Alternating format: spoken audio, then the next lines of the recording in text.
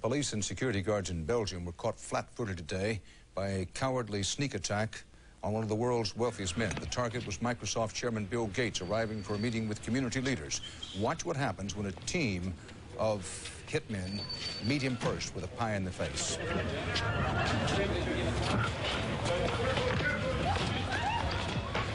Gates was momentarily and understandably shaken, but he was not injured.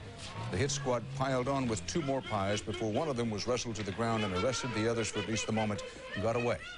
Gates went inside, wiped his face clean, and made no comment. He then went ahead with his scheduled meeting. No word on the motive for this attack.